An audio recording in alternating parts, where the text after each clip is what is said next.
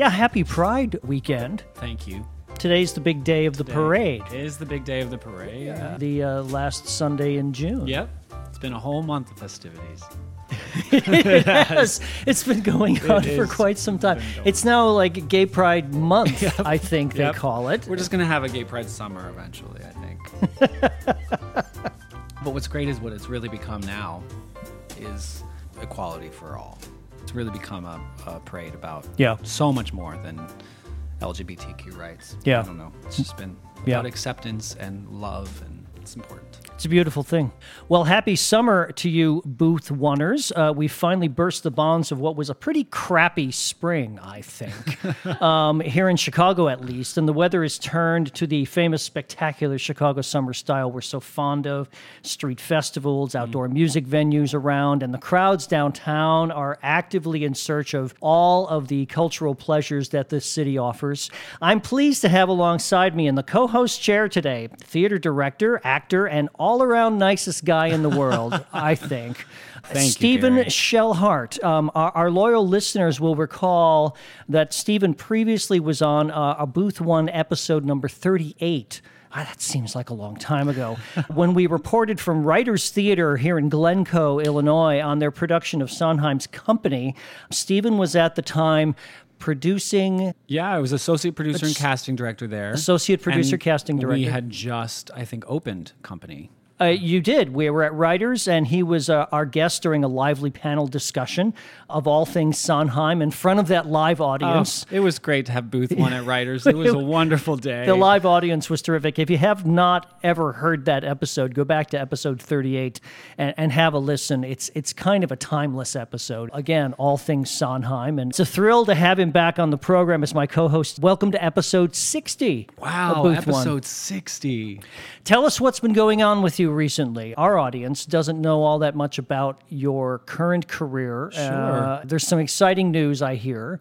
Yeah, it's been a busy spring. I left Writers in February to pursue some more directing work and more teaching opportunities. Mm-hmm. So I directed Urinetown at Boho Theater, which just received 8 Jeff nominations. 8? 8, yes, which was fantastic for a small little nonprofit company that is all volunteer. It's nice to see just recognition for that company. And that was fantastic. And then I went right into My Fair Lady at the Lyric Opera. Mm-hmm. Saw you. I tried to pick you out of the crowd. Did you have binoculars? You were great in the Ascot race scene. You mixed in there with a bunch of people. Yes. And that was a completely different experience. The Lyric Opera is massive and wonderful, and opera is such a different art form. Yeah, we haven't talked about the My Fair Lady production on the podcast, really. It was lavish and gigantic. It was. It's like the My Fair Lady you'll never, ever see again, because it's just too expensive to do. And when the chorus finally came out of the wings for whatever number that was. A little bit of luck, I think. Yeah, with a little bit of luck.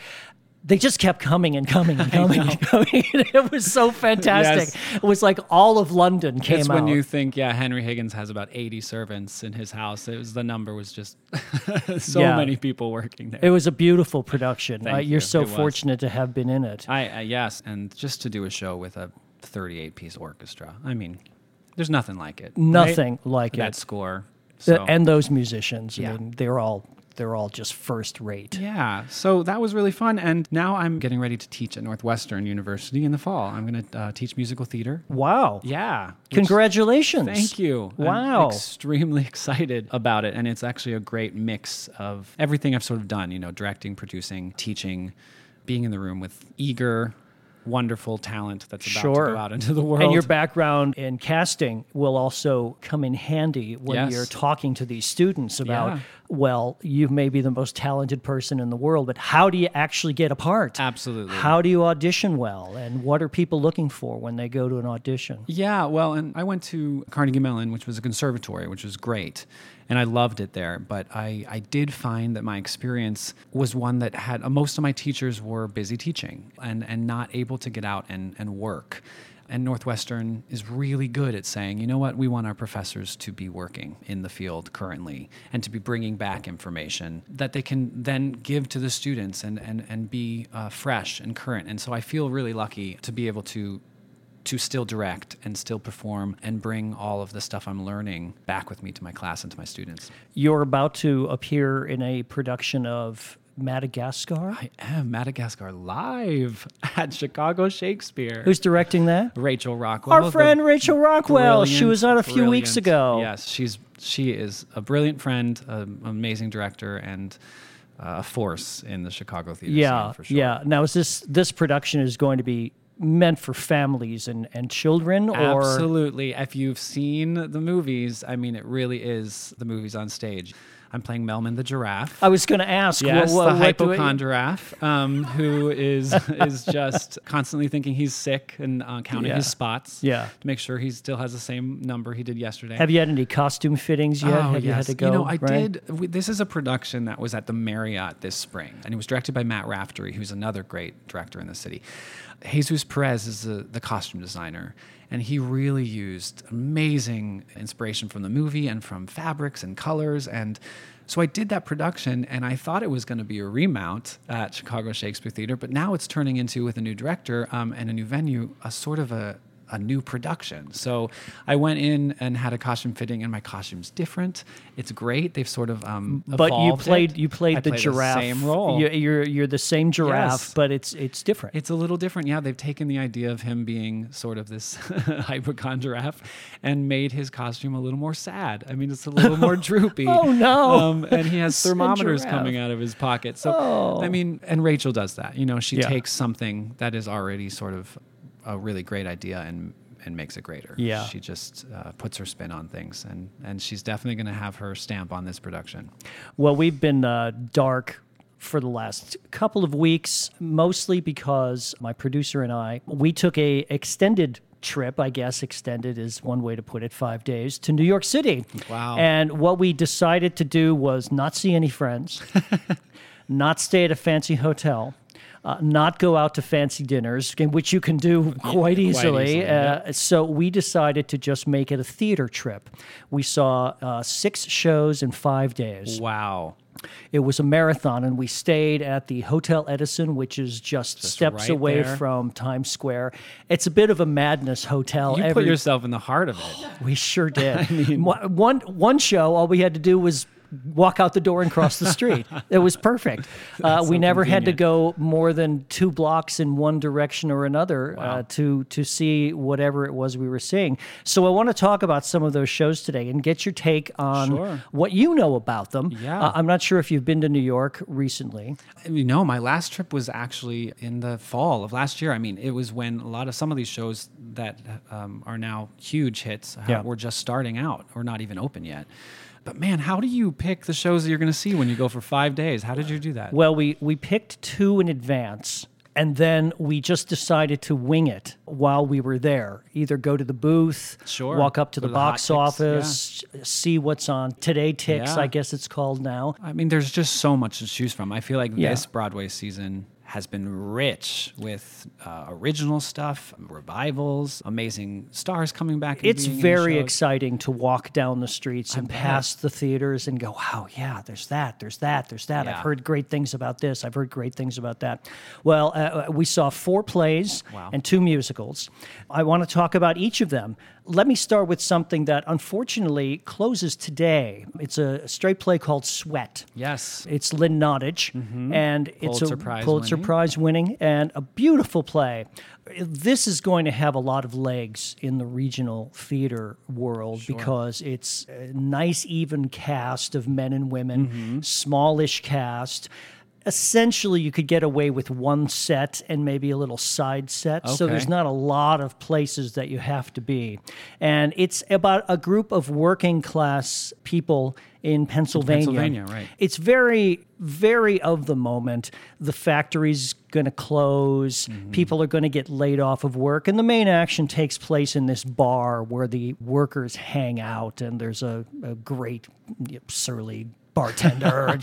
It feels very much like a Chicago bar. It's going to play like a blue collar town. It's going to play very, very well here in Chicago whenever it comes, either the national tour. Doesn't it go back in different, doesn't it start in 2000 and 2008? It does, and it keeps moving forward, and it that's very keeps moving interesting. backwards. They were very smart. They put these projections up really quickly of what month and year it was, so Wow. you could at least get a sense of what time frame you were in, Yeah. and get a sense of whether you were moving backwards or forwards. And then they move way forward in time at one point and do a little scene, but then you go back to what is essentially the present moment for them. Yeah. As I said, it's a wonderful play, and it's going to do very well regionally. You'll see it here in not too long a time, I'm sure. One thing we didn't get to see was Paula Vogel's play Indecent. Indecent, Paula Vogel. And I just read that, well, they had posted closing notice as they well did. for today. And on Thursday, Daryl Roth, Yep. producer, decided that ticket sales seemed to be picking up. And there was great vocal response from the public about Yep. wanting to see that show. So they've kept it open. I know, isn't that amazing? pulled the closing notice. It brought joy to my heart hearing that, because I feel like, especially now, so much feedback can be had from social media, from fans that are seeing these shows, that are passionate about these shows. The fact that not only did the audiences respond in the way they respond to the closing notice, but the fact that the producers listened and said, you know what, we're going to keep it open a little longer so more people can see it. I think that is what it's about. That's fantastic. It's great. Unfortunately, we did not have time to see that play, but I'm hoping again that will have a long life in the regional market, and we will get to see it. Let's touch upon a musical that we saw, and I have to give a shout out to Roscoe, our usual co-host. Yes, you're in the Roscoe chair. Can you feel his presence? I do. He, some months ago, reported on seeing Natasha Pierre in The Great Comet of 1812, and his review of it was, I'm not going to say it was unkind. He just didn't get it. Sure, he didn't respond to it. And I was a little dismissive of his opinion about it without actually having seen the show, because that's what we do. We can talk about that. Yes. And so we decided to hit up a sound designer friend that we know here, who has lots of friends in New York working, and he knows the sound designer on this particular show. And so he got us these premium seats, the ones that have a little cafe table next to it, although they're in the quote orchestra section, but we were right in the middle. Well, isn't Natasha Pierre, isn't the show in the round? Isn't the stage sort of It immersive? is. There's a big stage, a seating, tiered, like bench work. Yeah. We were not able to get any seats there. And on retrospect, I'm not sorry about that. I don't think I'd want to be that close to the performers. And sometimes they sit at your table. I know, they come right up and to talk you. to you. Josh Groban comes up to you and says stuff, and then turns around and sings a song. We had wonderful seats, and the spectacle of the piece is, well, I would say not to be missed if you can. Sure, well, if you watch possibly the Tonys, I mean, even that performance on the Tony Awards, it was a spectacle. Quite something. Let me ask you this, because I haven't seen it, but I'm fascinated. It started out at Ars Nova in New York, which is a tiny room, space, yeah. intimate. And then to move a show like that, it had several incarnations after that, but to move it to Broadway and put it in a theater that has 1,000-some seats, how did that translate? Did you feel like it was a show that was... Did you feel intimate when you were watching it? Did it feel like a chamber musical, which they sort of bill it as? Or did it feel like they might have lost a little bit in that transfer into a bigger space? Or did they just make it more of a spectacle? All good questions. I could see the essential intimacy of the play, of the piece, even while I was watching this gigantic spectacle. You know, there's a runway that runs down the middle of the orchestra. People are playing instruments. People are playing instruments next to you in the aisles. There's a little runway in front of the band that's sitting inside this little well in front of the set. Wow. Of course, we were in the orchestra section, so we're actually staring at all the people on stage as well. And they're looking back at us, and we're looking back at them. And so they attempted in that way to create a very... We're all experiencing this together. Yes, a very interactive experience. We did see Josh Groban in the show. I hear he's wonderful. Fellow CMU grad. He was fantastic. That's what I hear. And he had a fantastic voice. quite a good actor as well. Yeah, I think people know Josh Groban as Josh Groban, the amazing voice and singer, and he's a musical theater. He started in musical theater. And Yeah, and there's a lot of references by many of the characters about his character being portly, overweight, fat. So he's wearing this bit of a fat suit. It wasn't enormous. Sure. He didn't look like Burl Ives or anything like that. One thing I did love about the costume, though, was that they had a bit of fat padding on his rear end, so that you don't have this fat guy on top and then this slim Josh Groban on the bottom. Little Josh Groban. I will say, all in all, I was underwhelmed by the piece itself. I didn't feel the heart of it. Sure. Until the last 20 minutes, which had me kind of weepy, but only because of those 20 minutes, not because of the 2 hours and 20 minutes that came before it. Interesting. I was not overly engaged in the story, the plot, the underlying passion or emotion that's supposed to be going on. I thought some of it was a stretch. And it's an operetta too, right? I mean, it's sung through. There's very little dialogue. Very little. There might be a line here or there, but generally it's just sung through. I thought all the performers did a fantastic job. They were all very committed to this style. Yeah, I think you would have to be. This fairly presentational style, which then morphs sometimes into a more intimate, emotional style, and then breaks again into this giant interactive spectacle. I'm not surprised that the Tony Awards, I think it was nominated for 12, which was 12, huge. And it won set and lighting. 2, yeah, which is still which it wonderful, deserved. That's kind of my take. I think our producer had somewhat of the same reaction to it. I'm glad I stayed for the whole thing. Sure. I do hear that it's long. It's very long. and the ending is worth it. As I said, 20 minutes is really worth it. And it's really all about Josh Groban and a couple of other characters in the ending piece. And you really get involved, and I'm thinking to myself, why couldn't I have been this involved 2 hours ago? Right. Somewhat more. So well, I had a friend who saw it, and they said that the same thing. They said, see it because there's nothing else like it on Broadway right now, and there's nothing else like it that I've seen in a while. Will you be changed by it, or will you respond to it? Who knows, but you should see it. So It didn't make me want to read War and Peace. Really? That's a shame. No. There are some shows that are adapted from novels or nonfiction source material that make you want to read the original source material. Yeah. This one didn't quite goose me in that direction. Let's move on to another show we saw. Laurie Metcalf in A Doll's House Part 2. Chicago's own Laurie Metcalf. I was not excited about going to this play in the first place. Why not? Was it the? Are you a fan of Ibsen's A Doll's House? Not particularly. Sure. The things that I had read about it, other than Laurie Metcalf's performance, was something not to be missed. The whole premise of it didn't really excite me. However, I was talked into going, and I thought I'll just buy into it and see what happens, because the execution of the premise is really then what you need to see.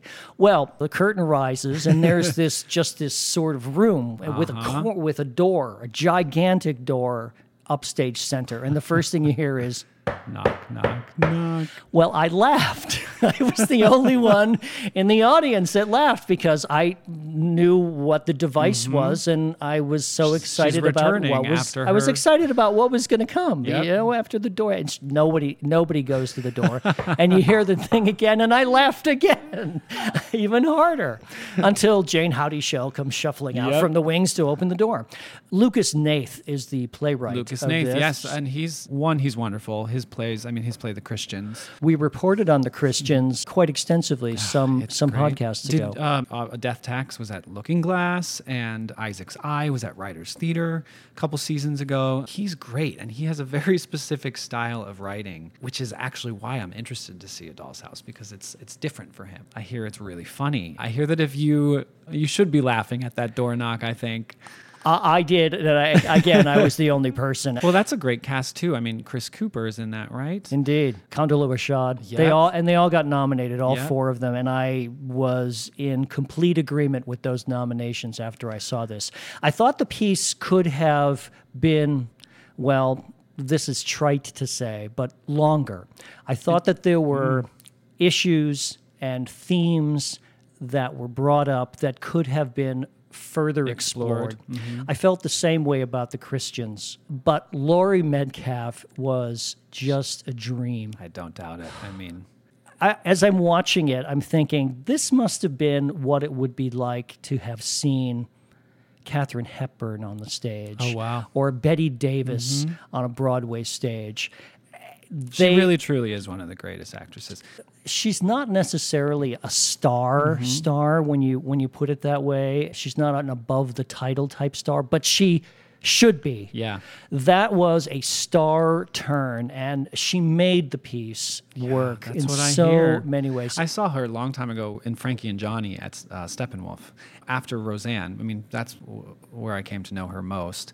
But seeing her on stage, she just has a way, I feel like, of making you, one, listen to the language, and also make you feel like you're right in the palm of her hand. Yeah, I didn't see all of the nominated performances, but I can't imagine anybody was better than Laurie Metcalf in this piece, and well worth the time it took, the brief 80 minutes it took to see it. You know, I feel like a lot of shows are doing that. That's becoming more popular, is the no intermission, 85 to 90 minute in and out, and it works, I think, for some shows. Yeah. And for some shows, I don't know if it does. You know? Yeah, I didn't feel cheated necessarily, not like I did when I walked out of Glengarry Glen Ross when I first saw it on Broadway, and I looked at my watch and it was like 9:22, and I said, what do I do for the rest of the night? Yeah, right. All the restaurants are empty. There's no one to socialize with because they're all in the theaters. You've already spent the money that you would have spent for dinner. The street was on the dark ticket. all the way down because, I felt cheated by that experience. Sure. I didn't feel cheated by this, but again, I think that there were themes That could have been expanded upon. Yeah, that could have been expanded upon. But who am I? I'm not the playwright. This is what Lucas decided to do, and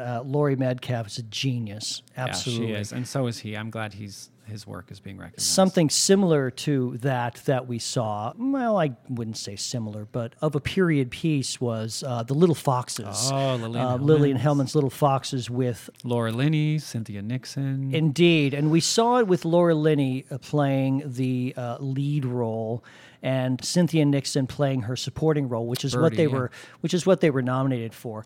Phenomenal. Just phenomenal. That's what I hear. They switch roles, Laura Linney and Cynthia Nixon in opposing performances, and I think that's brilliant.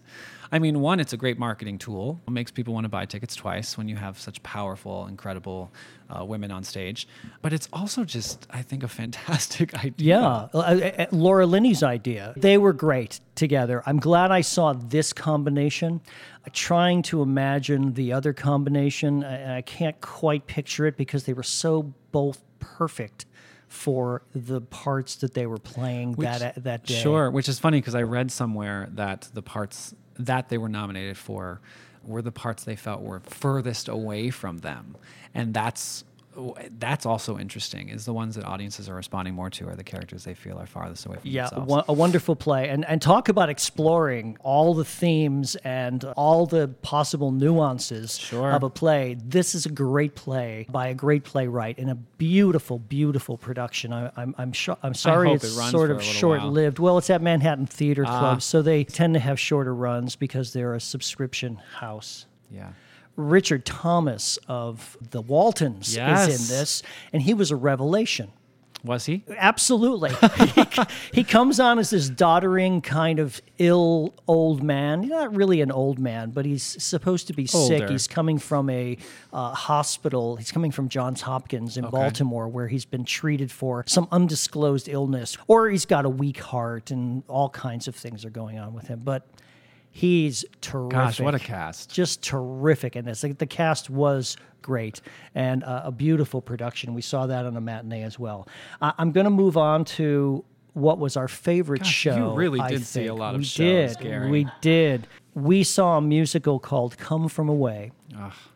this is a musical that actually shouldn't work. Yeah, right? It's not necessarily musical theater fodder. Sure. Well, yeah. This town in Newfoundland called Gander, which has a large airport because it was the taking off and stopover point for transatlantic flights for years and years and years before they built jets big enough to go across the Atlantic just on one tank of gas, I guess is what you'd call it. So they had this huge airport with these long runways.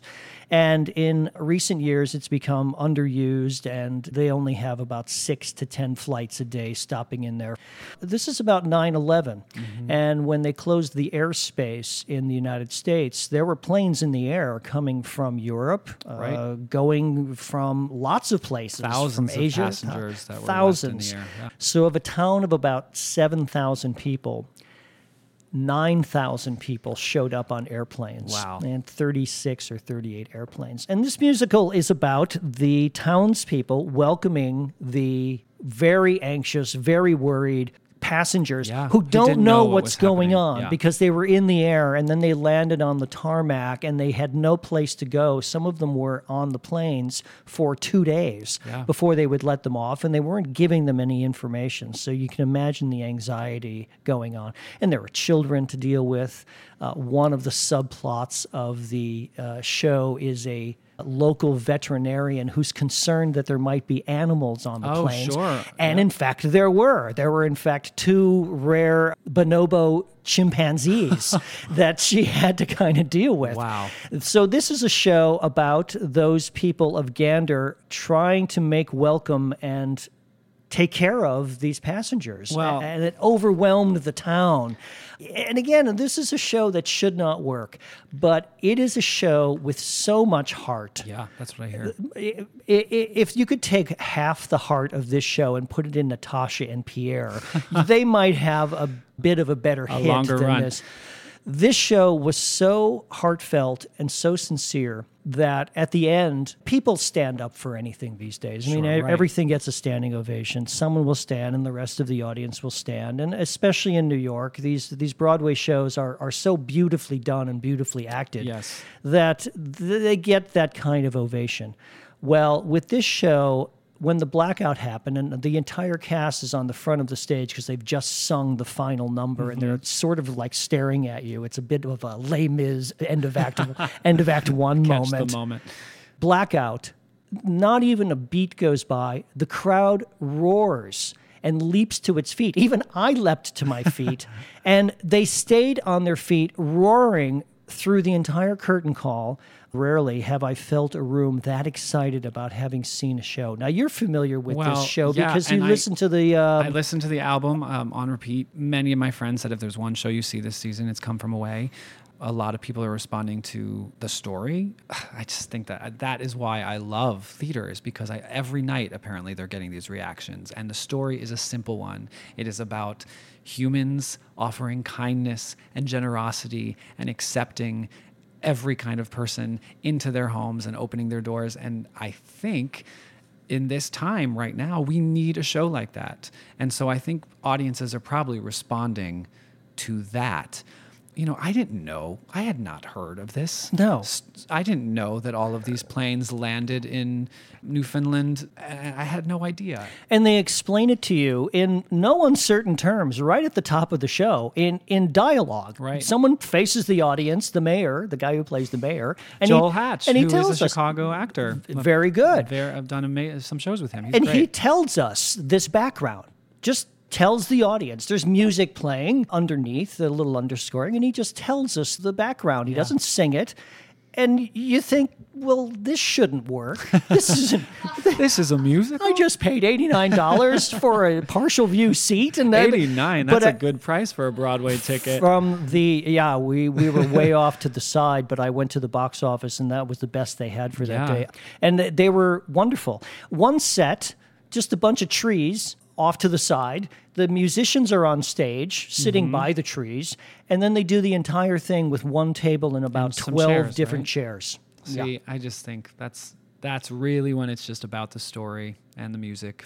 And a cast of dare I say, sort of regular, normal, everyday, run-of-the-mill people that you might see on the street. It's so refreshing. Now, they were all extremely talented, and they were not people from the street. They were definitely quality performers, but old people, young people, middle-aged people.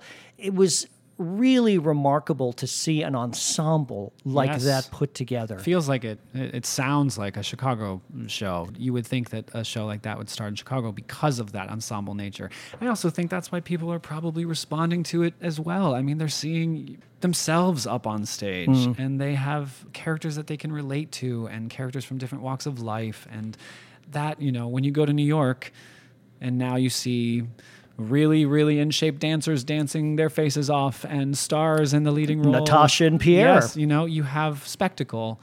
And I think this Come From Away is more of a quiet, hopeful musical. There's no big dance numbers. Yeah. There's no big production number, but everything works. And they all have their own moments, each of the passengers, each of the townspeople, and they play various roles. They just keep moving about, and one day they're the taxi driver in Gander, and the next scene they're with the pilot, pilot on the plane.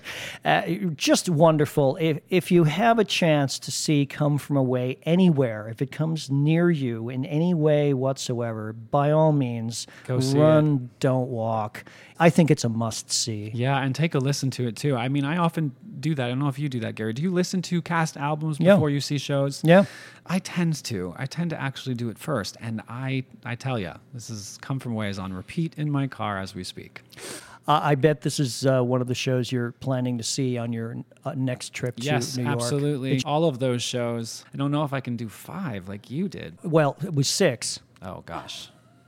Not to put too fine a point on it, that's right. You Stephen. saw another play. Yes. I'll mention the last play that we saw, and it's called The Play That Goes Wrong. This play won the Tony for Best Set Design, which it fully deserved. I mean, the title really says it, right? It is a play that goes wrong. You see the set be demolished in front of you, I think. It's a community college theater production in England, and it's a murder mystery a la Agatha Christie. From the get-go, just about everything that can go wrong with a play does go wrong. I'll mention just one of my favorite portions. There are 4 actors on stage late in the second act, and the sequence of dialogue between the 4 of them happens, and it lands on a certain line, which the butler is supposed to then say. And it's probably about maybe 20 lines long, and there are various interjections of the 4 of them. And it comes to the butler to make his last interjection, and he repeats the interjection that he made at the very beginning of this 20-line scene, page and a half of dialogue. And the other actors pause a moment, and then the actor who's supposed to have the next line says the next line, but he's gone back a page and a half. They do this 4 times. It's hilarious. I know 3 times is supposed to be comic genius. They go further. They did it the 3rd time, and the other actors are getting so frustrated because the butler can't remember what the other line is, and he keeps saying the past line. Oh my gosh. You'd think they could just move ahead, but no, they're amateur actors, so they're getting so frustrated, and they start screaming angrily, even comic lines. They could not be more discombobulated. Oh my gosh. And the audience is finally yelling out to the guy, that's what not the line. Well, wow. We don't know what the next line is supposed to be. But it's talk about interactive. Yeah. There were moments when the audience were yelling back at the actors to tell them, look out for something. Oh my gosh. Or invested. the accounting book is underneath the sofa, and the guy's been looking for it for like 20 minutes. And people saying it's under the sofa. It's under the sofa. The stories those actors must have of the many, many interactions they've had with the audience. It is a show that is, the producers are the producers from Avenue Q, if you haven't seen that, and Something's Rotten, which tells you about the style, but also J.J. Abrams, which is... J.J. Abrams saw this back in London and said, I could put some bucks behind this. Yeah, so Absolutely. you put those people in a room together and you're going to have a riot of a show. It's hilarious. And again, one set but the set great. does everything. It's just absolutely ingenious. And what an amazing thing for an actor to come to a job and for you to just destroy the set that you are playing on. Yeah, yeah. I mean, how rare does Yeah. that happen every night? And it destroys itself well beyond imagination. That's you great. can't imagine the kinds of things that set's going to do when you first see it. It's just a laugh riot from beginning to end. I just love shows like that. One of my favorite shows is Noise Is Off and Lend Me a Tenor and Inspecting Carol. I mean, you have these farcical plays that don't actually get done very often. Or don't get done enough in my mind. But I am excited to see this one. This should make the rounds as well. Yes. Again, one set, it's got to be very cleverly constructed. Sure, and designer's dream. Designer's dream and to take on tour, but I think that's well worth seeing. Wow. So those were the 6 shows that we saw. I will mention one other thing that we did. We saw The Little Foxes at a matinee on a Sunday, and it happened to be Tony Awards Sunday. Oh. And then we were trying to figure out what should we do for the Tony Awards. I guess we could go back to the Hotel Edison and watch them on our little TV, or Right. we could find a bar someplace and watch them with a bunch of other people who won't be quiet, Sure. who will be ordering drinks just at the point when Kevin Spacey says something hilarious. Right. Well, we decided to try to do something different. So we phoned up Joe Allen, which is of course, legendary Yes. theater hangout. Couple of posters of shows that I was a stage manager on are actually hanging on the wall in there. Really? Shows you how successful my stage management career was. This is why I'm now behind this microphone. And sure enough, Joe Allen was having a Tony viewing party night reserved. And they were bringing in large screen TVs to put behind the bar and at various corners of the room. I think they brought in 4 or 5. It was a fixed price menu, and it was $100. For all of it. Yeah, for all of Wow. it. It was $100 without cocktails Right. and without gratuity. They passed around these appetizers at the beginning, before the awards show started. I could have filled up on just the appetizers. In fact, I think our producer did fill up on the Did appetizers. they do any theme? Do they have like drink themes? Some of these places do, like. Yeah, they were not that. They weren't that fancy. They weren't that fancy. You're Joe Allen. You don't have to come up with a Yeah, theme. You're you're already in already the a theme. theme. They put us at a wonderful table right in front of a big TV, and there was nobody at the bar. So we had this unrestricted view of this giant TV screen in front of us. They cranked up the volume really Wow. loud. They had raffles. They had a contest, of course. You could Sure. submit a ballot, which I did not. I managed to get 16 out of the 24 right. That's pretty good. But we did enter the raffle. We won the first raffle prize. 2 tickets to Cats. Well, and who doesn't want that? That is. I was almost embarrassed to go up. Cats is a very polarizing show. Some people Sure, some absolutely people adore love it. it. Some people loathe it. I just read that it's closing at the end of the year. It is December 30th. I have many friends who are in that show on Broadway right now. Yeah, I have a couple of Yeah. friends too who are in the show. Well, we're not going to be able to go back, so I'm going to offer them to you as a thank you for Wow. coming on the show today. And you can go anytime. You just call up this number that and you is say, nice I of want to you. go this day, or this day. Better hurry up before Yes, the 30th before of we gotta get to December. New York. Or you can give it to a friend of yours who's in New York. you Well, know. no, I'm going to take those tickets. You're welcome. And they handed out wonderful party favors. There was free Prosecco to start with. So you got to keep the Prosecco flute, which has the Joe Allen logo on it. We got these wonderful tins full of Joe Allen mints. That's for you. We got an Thanks, extra one here. Gary. You can have that one as well. It was a really great night. Yeah, I thought it was a great ceremony. I mean, last year the Tonys were dominated by Hamilton. Yeah, You it know, wasn't so an it was exciting one of those year. things you wanted to see the performances, and you really. But this year it was across the board. Shows were winning. Yeah. and I think that is great. They spread it out pretty well. Because not only what the Tonys really show people who can't get to New York or are thinking about going to New York, or people who don't get to see these shows, what theater is and what the shows are. They really help with ticket sales for many of these shows that Yeah. are performing. I know Bandstand, it wasn't nominated for Best Musical, but it performed and won Best Choreography, and now the ticket sales are going crazy for that because it performed on the Tony Awards. So that night for actors and for everyone in the theater world, I mean, it's pretty big. It's one of those nights that sort of, You get to celebrate your community, but you also get some shows get a Yeah. longer life because of that. We also got the official Radio City Music Hall program. They had Tony Award programs on gosh. each of the tables.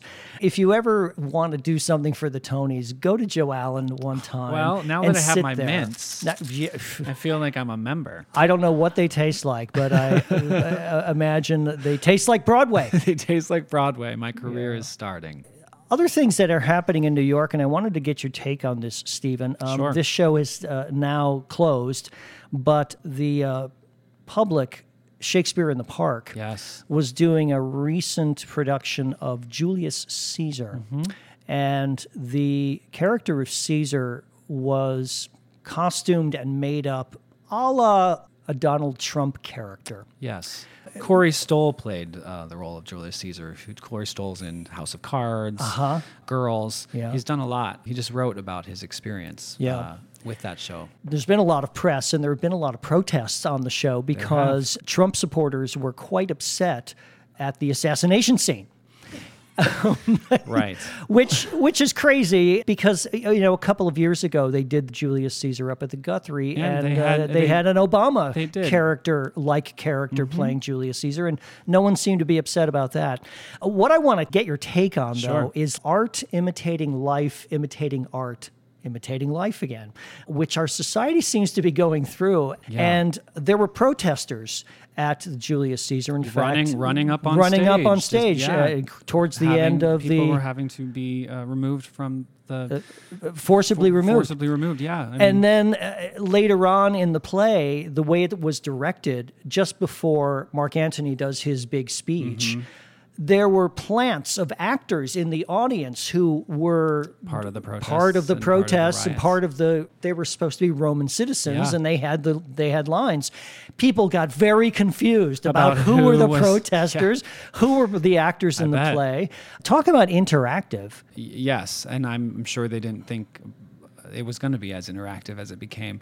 Look, everyone has a different opinion of it. I think that is art. I mean, art is meant to challenge, and it's meant to provoke sometimes and make you expand on something that you might not have thought about before. And yes, I think I was surprised by why this production, specifically with all the productions in the past of Julius Caesar, that there's always something that's sort of you're mirroring from what's going on in society now. But I do think that, it's making people read up on Shakespeare. It's making more people know about Julius Caesar. It's making more people see theater that might not have seen it before. Yeah.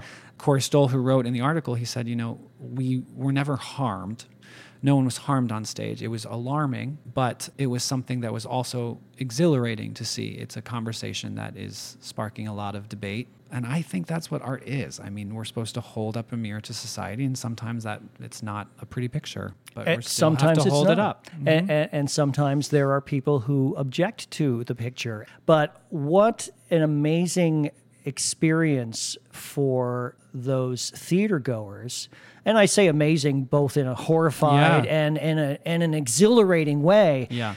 Look, I think as long as what's happening is that conversations are starting from it and constructive debate is happening, I think when we start closing down shows or pulling sponsorship or doing things like that, I think that's when it can become an issue, because what this world needs right now is more art and more stories being told in different ways, and taking classics and making them contemporary and taking current stories and making them into something. That's what we need.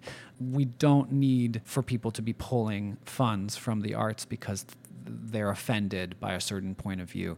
So there's a fine line, I think, especially as producers and people who are picking seasons for shows.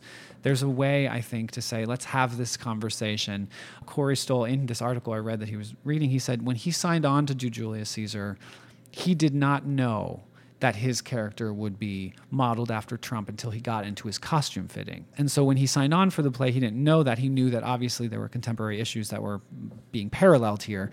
But so I wonder, when you push the line that far and you're giving an actor an actual costume that looks like a very specific person, that's iffy in my mind sometimes. I think that you can push the boundary and you can be subtle about things. To each their own. They weren't subtle, and they got a response. Definitely unsubtle, Yes. and they probably got the response that maybe they were anticipating. Yeah. Maybe more so than they were anticipating, but certainly you can't deny the fact that it was going to have An impact and a provocative response. This season that you just went to, all the plays you just talked about, that is what's happening. Come From Away is telling a story about a community of people who open their doors for others. Why are we responding to that? Because in this time, I feel like maybe that's what we're yearning for or we're wanting to do. Sweat is dealing with people losing jobs, blue-collar workers not knowing where the next paycheck is coming from, having families, having friendships that are being destroyed by the economy. I mean, that's happening now. That's current. This play, Dear Evan Hansen, dealing with issues that are happening with mental health. That's why this is so exciting, is because this has been happening for years. People are just now taking more notice to it because we're in such a divisive time, I think, in our country and in our world. Through all of it and through all of sometimes the negativity and sometimes the unconstructive ways that we're communicating with each other in our lives, people are having conversations and people are being forced to deal with their own biases and solidifying their own opinions about things. Yeah. And that's what it's about, right? Well, yeah, emotions and passions and opinions are at a very volatile point. You know, there's that old Chinese proverb of may you live in interesting times. Well, we are. And a lot of things are going to provoke a response that maybe didn't provoke a response before. Right. Yeah, it's an incredible time to be an artist. I have something I needed to mention talking about artists. Have you read that Daniel Day-Lewis is retiring from acting? I did read that. I feel like it was deja vu. I feel like I've read that before. Hasn't he retired from acting like every June? He used to. Well, his career has been full of him having hiatuses where he'd take 5 years off and then Scorsese would convince him to be in Gangs of New York and he'd do that and then you'd not hear from him again until Lincoln. This time it sounds like an official announcement. One of only 3 men to win 3 Oscars, and he's the only man who's won 3 Oscars for leading actor. Role, My Left Foot, Lincoln, and There Will Be Blood. I mean, he's brilliant. He's a brilliant actor, and I'm sad that he says he's retiring. I am too. I'm eager to see the movie that brings him back, maybe in a couple years. Maybe it'll be like a Star Wars movie where he'll play like really, really, really old Luke Skywalker. Yes. I don't mean to put you on the spot, but do you know the other 2 actors who have won 3 Oscars? Oh my gosh. No. That's hard. I mean... Jack Nicholson. Okay. I'll give you that one. Here's my second guess. 2 Best Actor, 1 Best Supporting. And Walter Brennan. Really? Walter Brennan, who I think should have been nominated for an Oscar for every performance he's done. Everyone. He's won 3. He's won 3 supporting actor Oscars. Wow. Yeah. He and Nicholson and Daniel Day-Lewis. Wow. One other item of note. Now I've heard everything, Stephen. Longtime listeners of this show will know that I have a fear of one thing, and it's sharks. Oh my gosh, Gary, welcome to the club. I am the same way. I just went to California for a week and I got in so much trouble by my sister because I would not go in the water. This is a good thing that you didn't go in the water because friend of the show, Christina Tucci, who's Stanley Tucci's sister, she just sent us a posting. They found there were dozens, 24 or 25 great white sharks just swimming in the shallow water off the south portion of California. Nightmares. And they closed the beaches. This is just a couple of days ago. Really? Yeah. And the pictures of it are astounding. Yeah. I had 3 older sisters, and they showed me Jaws at way too early of an age. Love to look at the water. This story has just got me flummoxed and shaking my head. Michael Phelps, you know who Michael Phelps is? Sure do. Great 25 or 23 Olympic gold medals for swimming. Michael Phelps is he's going to race a great white shark for Shark Week on the Discovery Channel. Is that real? Is that really happening? That is, sign me up. Yes. Can he swim faster than a great white shark? Well, we'll find out when this man races on Phelps versus Shark, Great Gold versus Great White on July 23rd. So what happens if he doesn't win that race? What does the shark win?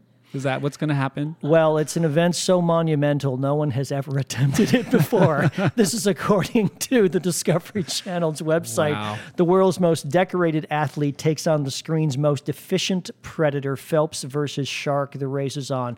Now, this sounds really cool at its core, but I have to say that it will only be cool if they're in the same pool. Yes. Well, I would hope that would be the case. I don't know how they're going to pit one against the other and get them to start at the same time. You know, in the same pool, the shark's in one lane, Michael Phelps is in the other, or the shark is chasing Michael Phelps, and let's see if he can catch him as he goes. Get a couple meters head start. What the heck are they thinking? I mean, they will do anything for Shark Week. Well, they got me to watch it. I will be watching Shark Week now. Well, even if it turns out to be as great as the concept sounds, it really is a no-holds-barred swimming contest between Phelps and a massive, godless killing machine. I would like to see the auditions for that, like the sharks. Do they race each other to see who the fastest one is? Well, the fastest get a callback. Human being swims on average about 2 miles an hour, although Michael Phelps can probably swim,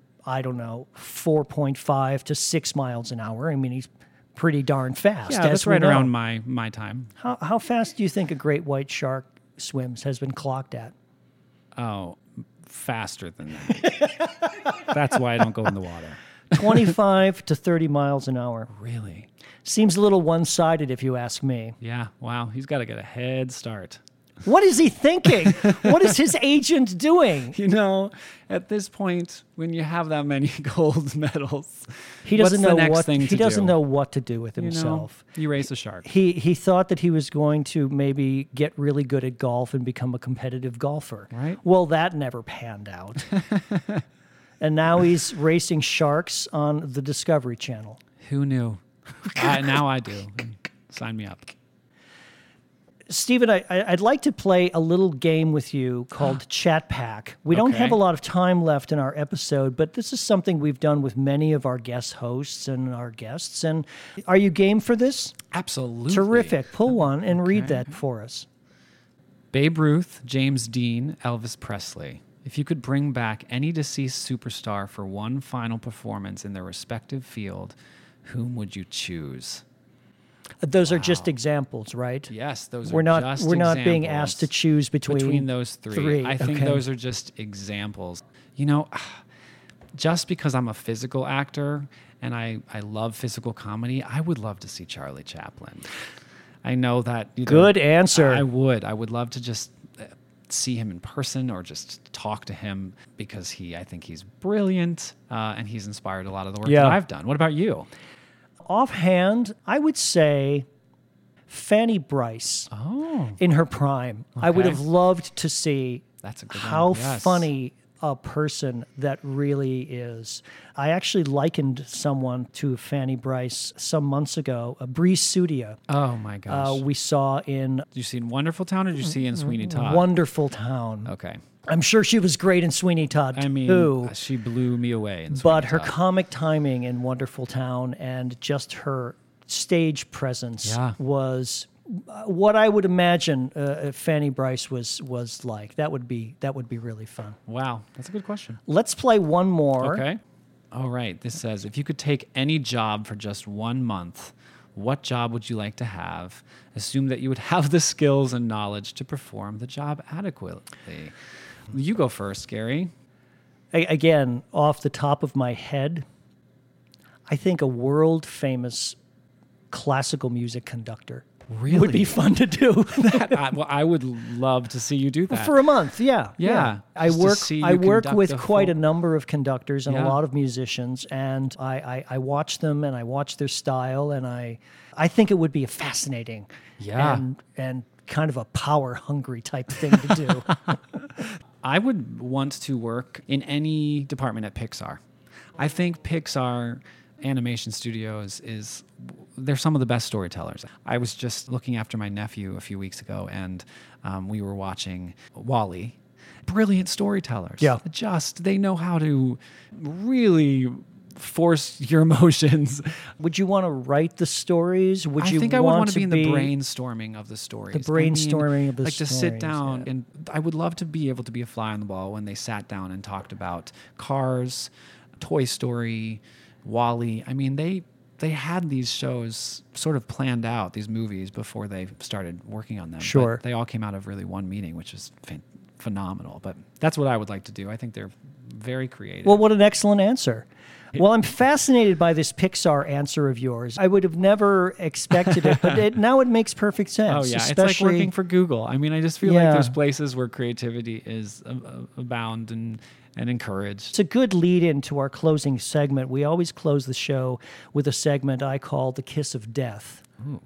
Now, it has nothing to do with you personally. You're saying that as you're looking at me. But it is a profile of someone who has passed recently that we like to talk about.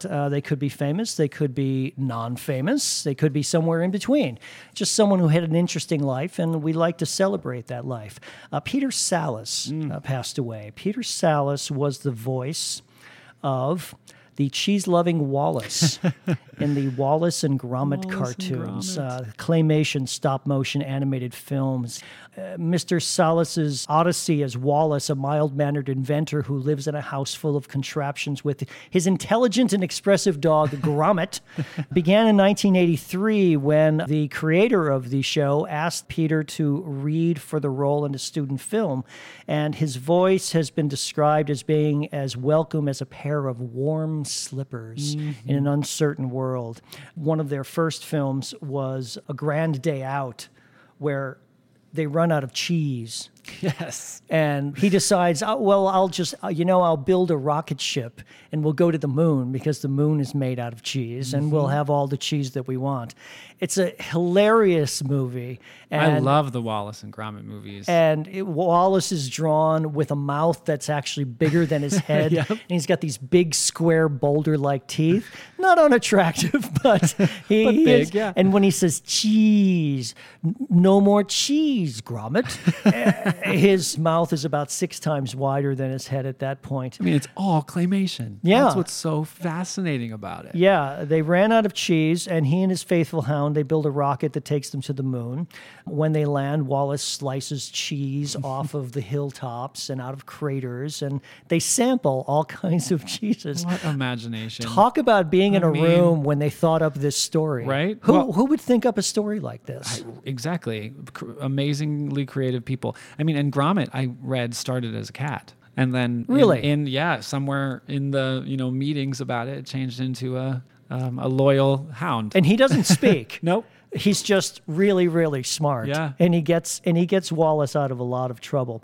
Mr. Sallis earned more renown as the voice of Wallace than he did in anything else in his career, even more than the 37 years he spent as a star of a BBC sitcom called Last of the Summer Wine, in which he played one of 3 older gentlemen. 37 years on a sitcom.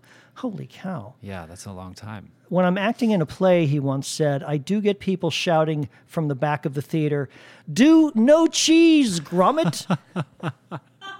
I usually oblige. He said, well, a chap has to earn a living, doesn't he? That's amazing. Peter Sallis was born in February of 1921 in Twickenham, a suburb of London. The younger Mr. Sallis worked as a bank clerk for a weekly salary of £1 10 shillings. Now, I can't do the math on that, but that probably wasn't very much. Yeah. He became an instructor at a radio school for the Royal Air Force, and it was there that a student asked him if he'd ever considered acting. He said, no, I've always been interested in the theater, but I've never actually been on the stage. He wrote in his autobiography, "Fading into the Limelight." That's a great name for your memoir. Well, he agreed to the student's request that he be the leading man in a local production of Noel Coward's Hay Fever. Of that performance, he said, "When I went onto the stage and spoke the lines, people laughed. Of course, I wasn't fooling myself. I knew they were laughing at Noel Coward, but nonetheless, they had heard what I'd said, and I hadn't knocked over any of the furniture." He lay sleepless in his bunk after that first night. He, of course, had the acting bug. He was hooked. He went on to work on the British stage with Orson Welles, Laurence Olivier, and John Gielgud. On Broadway, he portrayed Dr. Watson in a play called Baker Street, which is a musical about Sherlock Holmes, and a clerk in the John Osborne play Inadmissible Evidence. These are both in the 60s, 1965, 66. On television, he was the star of The Diary of Samuel Pepys, a serial on the BBC, and the voice of Rat in the animated series The Wind in the Willows. Wow. He also had roles in various other British programs like Doctor Who and Leave It to Charlie. In the later years of his life, he began to lose his vision to macular degeneration. He was almost blind, but no one knew it. Really? And he could still do the voiceovers when he had to. To learn his lines, Mr. Salas used a scanning device, which he dubbed by the name of Jane. I guess that was an early Alexis or Siri. Alexa. The machine would speak the written words of his script back to him, and that's how he learned his lines. Yeah, and he said he would record what Jane would read back to him and then re-record what she said in his own voice and then learn the lines from listening over and over and over again. Peter Salas, voice of Wallace in the Wallace and Gromit cartoons. Other films that he did were The Wrong Trousers, one of my favorite titles of any film. A Close Shave. All three of those, A Grand Day Out and those two, they have 100% rating on Rotten Tomatoes. Really? That's quite remarkable. That is quite remarkable. And then they did a feature film called Wallace and Gromit, The Curse of the Were-Rabbit. That was recent. Very recent, 2005. I don't think I'd have the patience for it. Yes, that is not a job. I don't even think I could be on set. I'd be so, come on. You can't just do one shot every 30 seconds. And how are we going to make it to our patience is the word. Stephen Schellhardt, thank you so much for your time today. You've been a remarkably scintillating guest, and I appreciate it. I appreciate you. Now, I love don't forget your Cat's tickets here. Gosh. Memories, the instructions on how to get them are all inside. You've got your Joe Allen mints. I am set. Hey, everyone, like us on Facebook, follow us on Twitter. If you really, really love our show and you'd like to help support, go to our website at www.booth-1.com and click the donate button. It's easy, it's fast, and most importantly, it's tax deductible, and it'll help us keep bringing remarkable guests like Stephen Schellhardt to our program. Thanks again for listening. For Booth One, this is Gary Zabinski saying so long and see you next time.